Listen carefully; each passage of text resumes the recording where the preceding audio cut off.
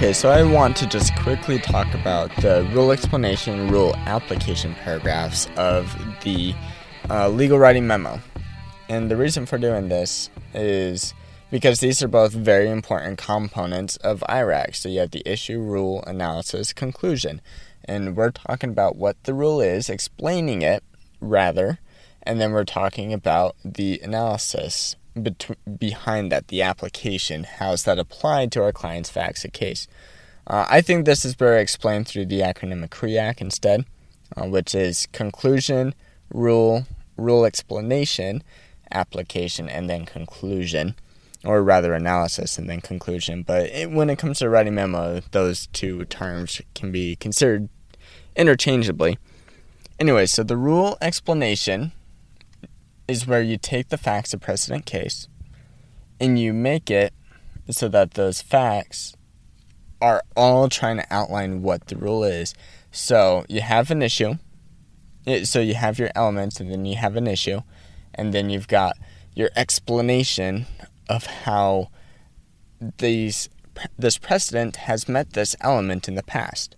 And you're looking at all those factors just to see what is relevant and preparing your reader, rather, to apply it to your specific client cases.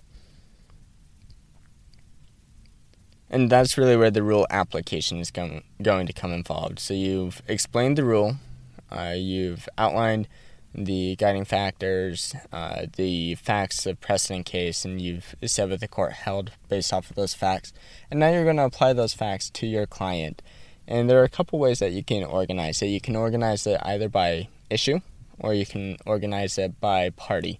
So if you organize it by party, and you just take the guiding factor, well, you take the party for your client, and you're like, okay, here's how the party is likely to meet all of these guiding factors.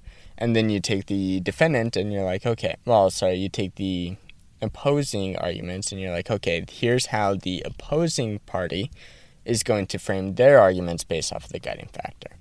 The way that this organization differs from issue/component organization is that you're trying to sort it by guiding factor.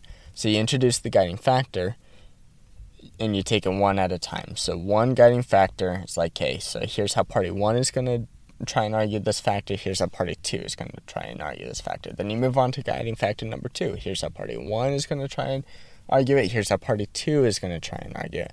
And then you move on to number 3, or however many more it is, following that same format, and then you conclude. And the reason why this application is so helpful is because, well, this is really where the meat comes into the case, where this is actually your client, and you want to focus on your client. But you can't focus on your client until you've set up your reader for success in knowing how the rule is going to actually apply to your client. So that's the rule explanation and the rule application.